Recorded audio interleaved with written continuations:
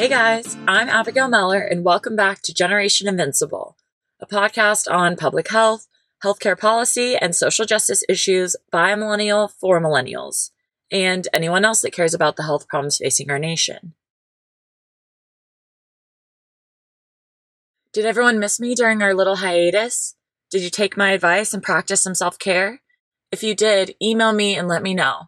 I'd love to hear how you guys are taking care of yourselves, and I'll even share a few examples in my next episode. Today I want to talk about the B word. No, I don't mean a female dog. I mean bigotry. We've been throwing this word around a lot in politics at all sorts of people. If you don't know, it means intolerance towards those who hold different opinions from oneself. So when you break it down to its essential meaning, it kind of applies to a lot of people you know, don't you think? This past Wednesday, U.S. Representative Zoe Lofgren and Professor Gail Heriot from the University of California, San Diego went head-to-head in a congressional hearing. Ms. Heriot spoke against the recent guidelines from the Departments of Justice and Education regarding transgender students' rights. Reacting to a statement by Heriot that transgender individuals are simply acting out a fantasy, Representative Zoe Lofgren called her out as a bigot. What could possibly elicit such a strong response? Why don't you hear it for yourselves, as Lofgren reads out Heriot's statement in order to protest against such derogatory language that was simply wrong, and explains to an extent why this interpretation of Title IX is so important.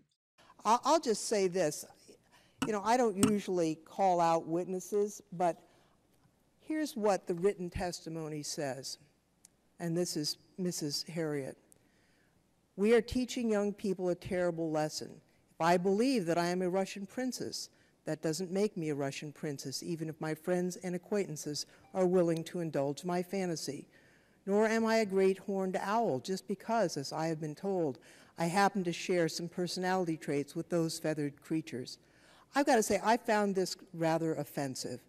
And it says to me that the witness really doesn't know anything and probably has never met a transgender child who is going through, in almost every case, a very difficult experience finding themselves. And I believe that the department's guidance will help schools all over the United States in preventing the kind of violence and harassment that these transgender kids find too often. So that's all I'm going to say on that. I think it's very regrettable that that comment was put into the record, and I think it's highly offensive. Now, I'd like to ask you a question, Mr. Narr. Well, could I comment on that, please? No, it's just my opinion. I think you'll find that many people find it very offensive that the Department of Education I think you're a bigot, that lady. they can be I think you're an ignorant tell schools bigot. all across the country I think you are an what they ignorant should do. bigot and anti. Gentlelady from California will suspend. You're out of order. You go, girl. I think that this is a very telling example of how we use the phrase bigotry today, because the word isn't simply about intolerance of another's differing opinions. It's about someone's inability to understand another's perspective because they are so close-minded. Their disdain for the other's opinions, not just disagreement. I can't express to you guys how important today's episode is, not just to me and you, but to literally everyone you know. So listen to this episode, share it on Facebook, email it to your mom/dad/siblings/old college roommate/random cousin, because this ish is important. I'm going to talk more about bigotry, Obama's transgender guidelines for schools, LGBTQ non-discrimination laws, the arguments against them, and what all this means for social equality and progress.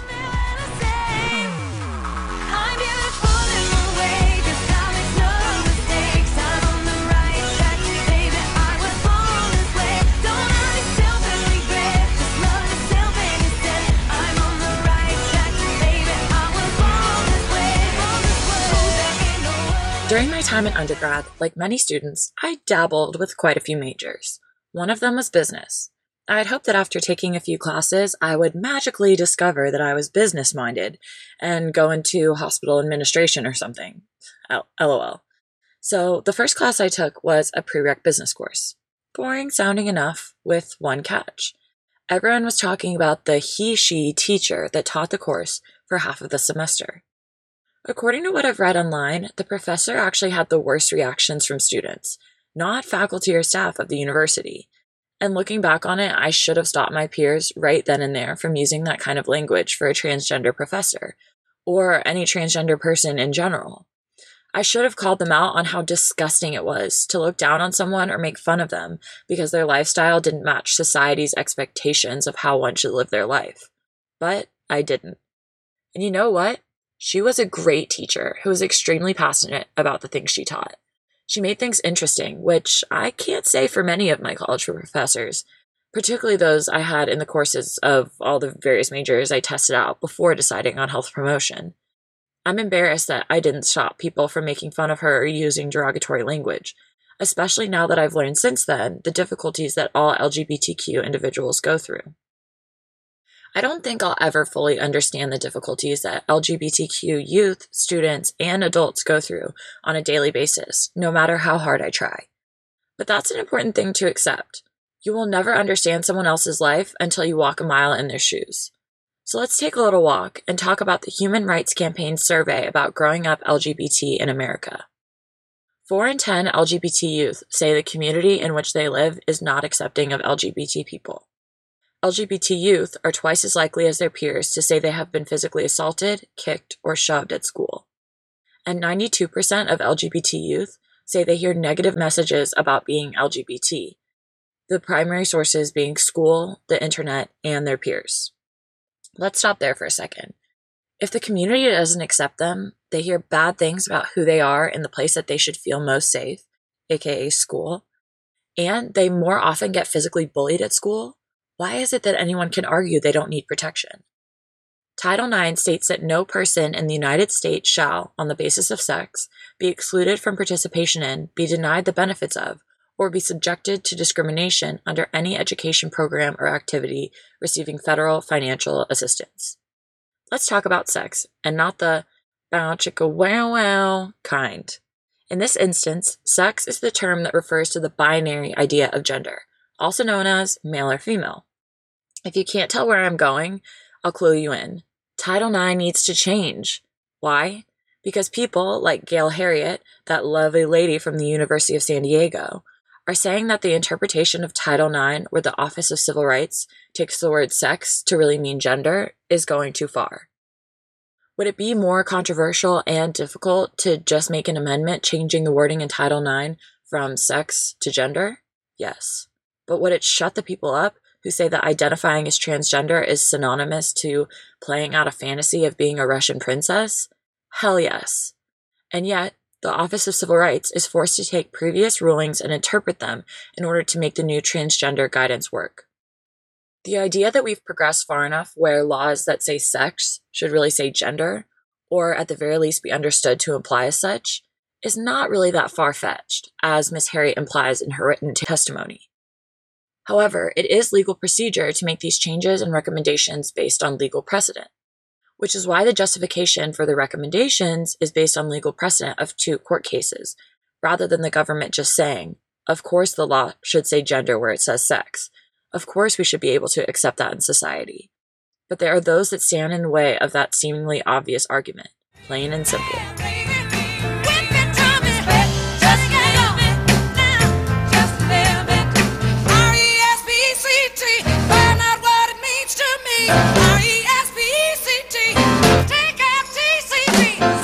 All this backstory comes as a result of the Obama administration officially backing the new transgender guidelines announced May 13th from the Departments of Education and Justice. These say, in short, that a school must not treat a transgender student any differently than the way it treats other students with the same gender identity. There's another term that's important to understand: gender identity. Gender identity is the personal conception of oneself as male, female, both, or neither. But back to the guidelines from the Departments of Justice and Education. This is a declaration signed by both departments and was sent out to schools across the country. It does not carry the weight of law, but does signal to schools that if they don't follow these recommendations, they may lose federal funding. The point is, and I'll quote John B. King Jr., the Secretary of the Department of Education on this one, that, quote, we must ensure that our young people know that whoever they are or wherever they come from, they have the opportunity to get a great education and an environment free from discrimination, harassment, and violence. Aw, now you guys didn't think that this directive was going to go out without a fight, did you? Following the Obama administration's guidance, as of now, 12 states are suing, saying that the Obama administration had, quote, conspired to turn workplaces and educational settings across the country into laboratories for a massive social experiment, flouting the democratic process and running roughshod over common sense policies protecting children and basic privacy rights. These states include Alabama, my lovely and welcoming home state of Georgia, Louisiana, Oklahoma, Tennessee, Texas, Utah, West Virginia, and Wisconsin, as well as the governor of Maine, the Arizona Department of Education, and school districts in Arizona and Texas. This lawsuit is asking the court to block the federal government from doing anything to apply or enforce the directive. What are the arguments they are using, do you ask? The main argument that you're going to hear through this whole ordeal is that the people opposed to the directive feel that it jeopardizes the safety and privacy of women and children. This idea is under the premise that they think that men are going to exploit the law and pose as transgender women in order to harass or sexually assault women and children in a bathroom. Critics of this concept refer to this reasoning as the bathroom predator myth. And rightfully so, this idea is a myth because it's basically based on a non-reality. Now it's time to refute the claims that male sexual predators will be allowed into women's bathrooms because of non-discrimination laws that protect gender identity in public accommodations. There are more than a dozen states, including California, Maine, New York, and New Mexico, and several cities, that have laws that allow transgender people to use whatever bathrooms they want in public. These types of laws were actually the catalyst that started the controversy in North Carolina, which I'm sure you've all heard about in some way or another. Charlotte passed such protections for transgender individuals earlier this year, which led state lawmakers to say there would be terrible effects and passed a countermeasure, HB 2, that eliminated Charlotte's protections and banned other cities from passing anything similar. Statistically speaking, there's no record of men posing as transgender individuals in order to gain entry into women's spaces increasing when there's an LGBTQ non-discrimination law on the books. Not that this has never happened, but it is not associated with the presence of LGBTQ non-discrimination laws. And police and school officials agree. State leaders, law enforcement, and school officials in places with non-discrimination protections for LGBTQ individuals have said that they have seen no increase in sexual assault or rape after passing these laws. Furthermore, leading organizations in the fight against violence towards women signed a letter denouncing the idea that sexual assault increases with transgender protections. Obviously, these organizations, like the National Center on Domestic and Sexual Violence, would be the first ones to oppose these laws if there was any evidence linking them to an increase in violence against women. But there isn't. In the past, similar arguments about protecting women and children in bathrooms were used to justify segregation. During the World War II era, conservatives began employing the idea that social equality for African Americans would lead to sexual danger for white women in bathrooms. And white women were also quoted on numerous occasions during integration, for example, during the 1954 conflict over integrating Central High in Little Rock, Arkansas, when white women were quoted as saying that they wouldn't use the bathrooms because they believed that the black women would give them venereal diseases. That's basically another word for STDs. To me, this sounds ridiculous, but at the time, I'm sure that people were so rooted in the belief that African Americans were dirty or somehow below whites that the concept of equality and integration were beyond belief. We are going through the same thing right now. Honestly, it's almost like repeating history. People believe that transgender individuals are somehow below them, in this case referring to them all as sexual predators, so therefore they do not deserve equal rights. This is not just about the law. This is about changing people's fundamental belief systems. And I know that that doesn't happen overnight. But it used to be that people thought it was an abomination for blacks and whites to get married and procreate, and so it was illegal. People thought that women were too stupid to vote or own property. I'll say it again. This is not just about the law. This is about a major cultural shift in many places with traditional belief systems, where we have to recognize the historical precedents for changes towards full equality for everyone. And she says, I wish that I could be like the cool kids, 'cause all the cool kids, they seem to fit in. I wish that I could be like the cool kids, Let's say you woke up one day, walked to the mirror, and noticed that your eyes were purple. You notice that that's weird, that nobody else you know has purple eyes, so you start to feel like it might not be normal or okay to have purple eyes. You actually like having purple eyes. It's a change that you welcome, and you like it way better than the brown eyes you had before, even though obviously the purple eyes makes you feel different from all your friends and family with brown eyes. You're getting used to the change, but then you go outside of your home and everyone is staring at you for having purple eyes like you're an alien. You wish that people could like your purple eyes like you do. But then when you get to school, your peers start taunting you, pushing you, and then you are physically assaulted, all the while everyone's saying it is because of your purple eyes. Some of the stuff you read online says that having purple eyes is okay, and that you should be proud of it. But then even more stuff you read online says that you are a freak of nature, even saying that this is a disease and that you should not be alive.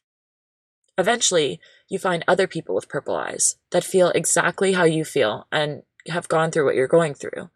But ultimately, if your country, the school that you go to, and the community where you live do not accept you and think that you deserve the same rights and privacies as everyone else, then how are you supposed to feel like you belong anywhere?